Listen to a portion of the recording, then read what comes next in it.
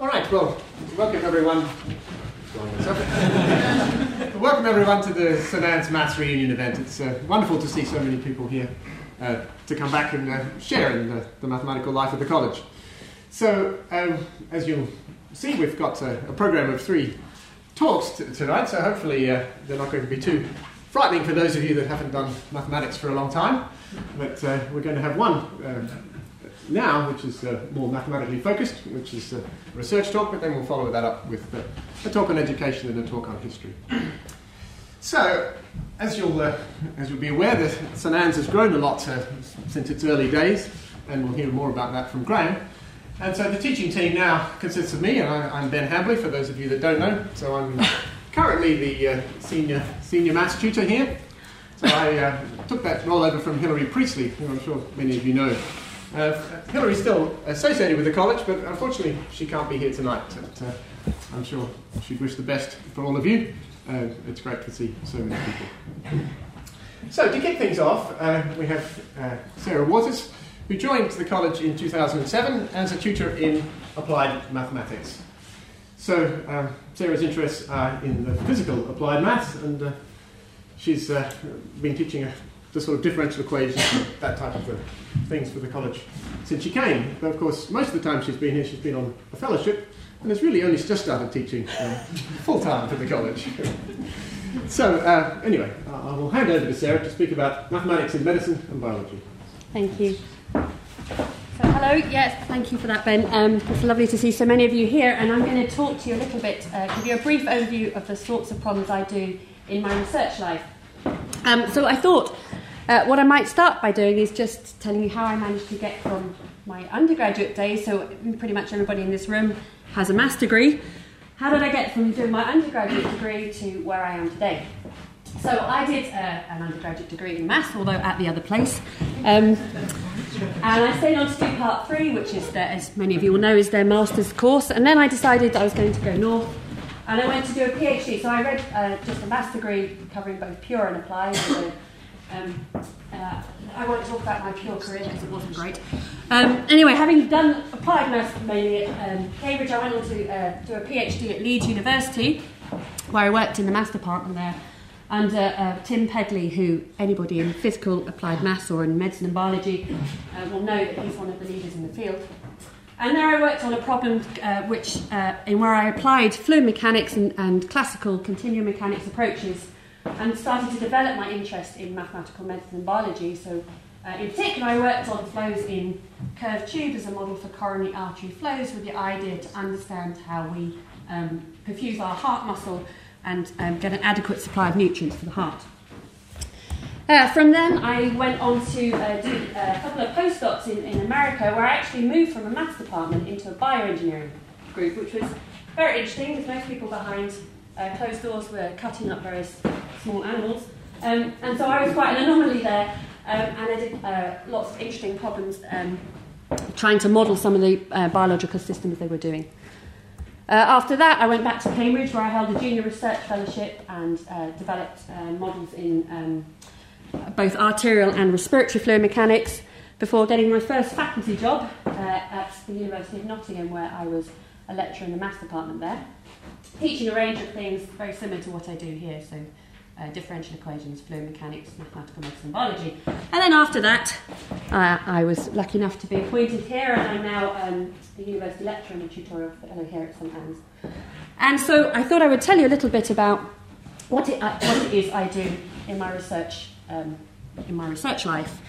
So what my main research focus is to develop and solve mathematical models to provide insights into biomedical problems. So I'm very much focused by problems in physiology and biomedical problems. A lot of work I do is interdisciplinary, so I spend a lot of time not only talking to my colleagues in applied maths, but also people who work in hospitals or in life science departments. And that actually is a key part of my work. I've done various different applications, and I'll hopefully illustrate some of the sorts of problems that I'm particularly interested in today with a few case studies. But just broadly speaking, I work in the field of physiological fluid mechanics. So there, for those of you that might have taken some physical applied maths and done fluid and solid mechanics, they're applying classical techniques to try and understand physiological flows in the body. So arterial flows, urology, nice glamorous application, or lymphangiogenesis, so how do our tissues, when we've got fluid in tissues, how do we drain that fluid away? So classical fluids problems with a physiological motivation. I'm going to talk a little bit about brain swelling as an example of the work we do in tissue biomechanics, which is a relatively new application for us.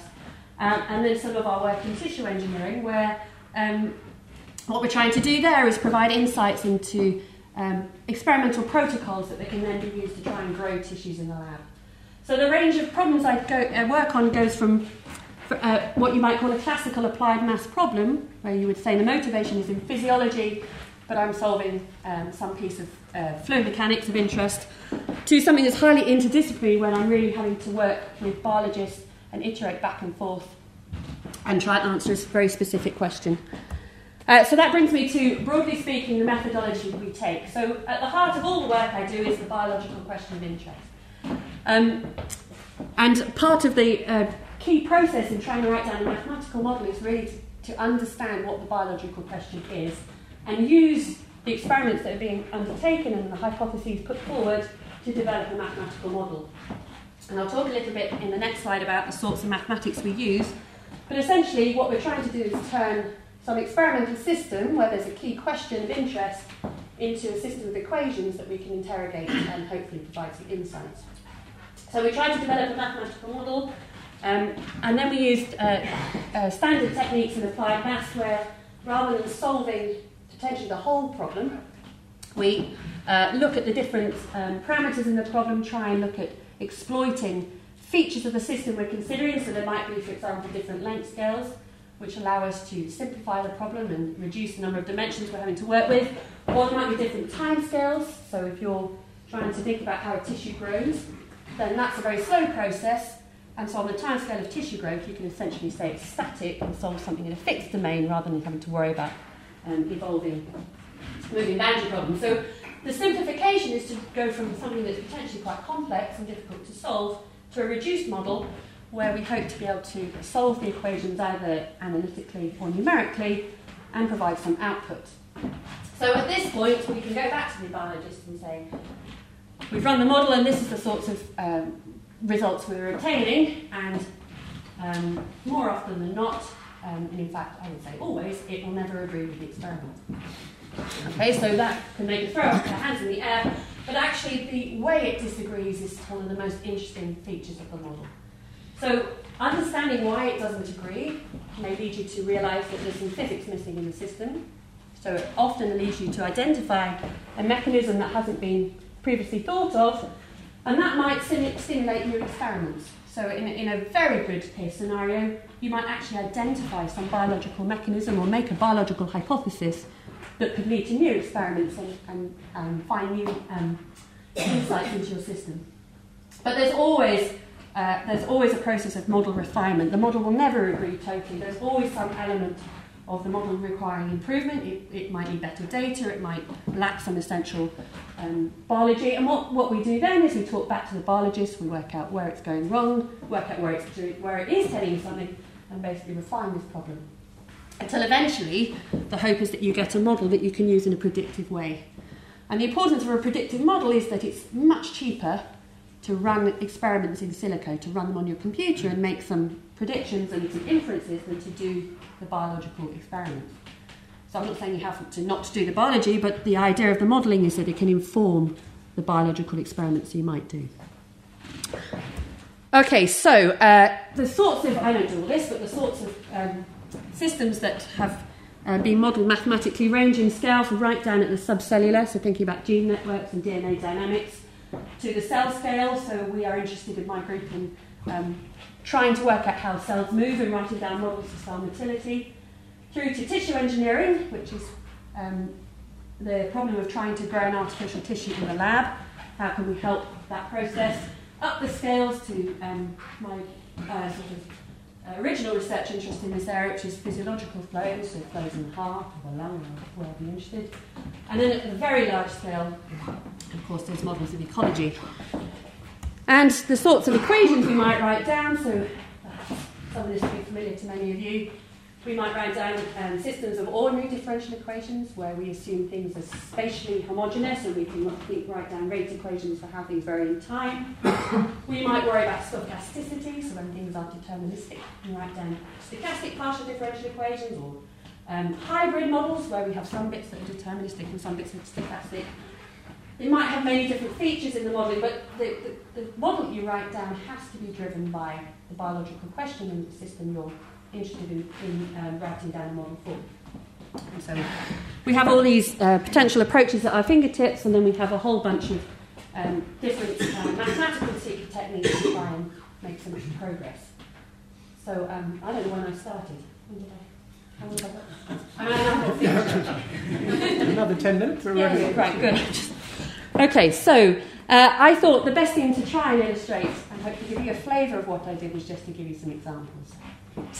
So the first one I'm going to talk about is a relatively new project where we're interested in trying to understand what happens to brain tissue following a stroke. So this is a slice through a rat brain where the left-hand side is healthy, and the right-hand side there's been a region of ischemia, so that's where a blood vessel has been blocked. It hasn't been able to provide the tissue with the nutrients it needs, and it is turned ischemic. And what happens in that particular case is that ischemic event, that lack of oxygen, can cause the capillaries that feed all the cells in the brain with the nutrients to become more leaky and to increase in permeability, and it promotes or it causes a swelling event and water to accumulate in brain tissue. And so the questions we've been interested in is trying to understand the mechanisms by which this process might occur in the first place, and secondly, what happens if the water is into your brain tissue, over what sort of timescales would it flush out? There's no lymphatic system in the brain, there's no sewer system, if you like, to try and clear up the fluid. It's an interplay between the solid mechanics of the brain tissue and the pressure gradients driving fluid out that will get rid of that fluid. So the question is, can we predict the degrees of tissue deformation that you get, how much the brain tissue deforms because it's accumulated water, and can we predict the pressure changes that you'll observe? And so that's interesting both from a mechanistic point of view for us just trying to understand the process, but also a better understanding of those sorts of questions can then lead to some insight into damage to the brain and the subsequent downstream effects that you might have. So the key questions we want to know is, can local swelling cause damage to the surrounding tissue? And in particular, we're interested in the compression of the tissue because of the extra water, and then how that might cause the blood vessels that are within that tissue to become compressed and then not be able to do their job and perfuse the tissue. So this first sentence hides a wealth of detail, but essentially we use a mixture theory approach, which is an approach that we use commonly throughout problems of these types. And it's a good technique for modelling biological tissue because it allows you to write down governing equations based on principles of mass and momentum conservation, but for the different constituents of your tissue. So in particular, in this particular model, we have an elastic component that models the brain tissue. We have a fluid component that models the water, the accumulation of water in the tissue. We can account for the capillary bed itself. And if we wanted to, we can write down a model for how the tissue is damaged and worry about charges and solids and all the rest of it. So here's a snapshot of the sorts. This is just trying to illustrate the sorts of things that we can get. So this is a slice through a brain, because obviously brains are perfectly spherical. So it's half a brain because brains are also symmetric. It's exactly the same over here. This is mimicking the ventricle in the middle of the brain. This is mimicking what goes on between the brain and the skull. And the idea is that we have modelled the tissue using appropriate nonlinear solid mechanics, and we can induce an injury and so have a local source of fluid accumulation, and then simulate the timescales over which you go from high pressure regions where there's excess fluid back to the healthy tissue.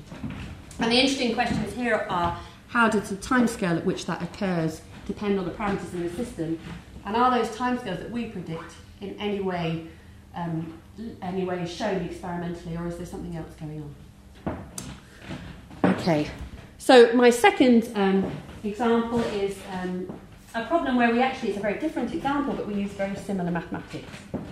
So here we're interested in the problem of how cells move, and literally how does a single cell on some substrate, some biomaterial, move across that biomaterial. And this has many motivations.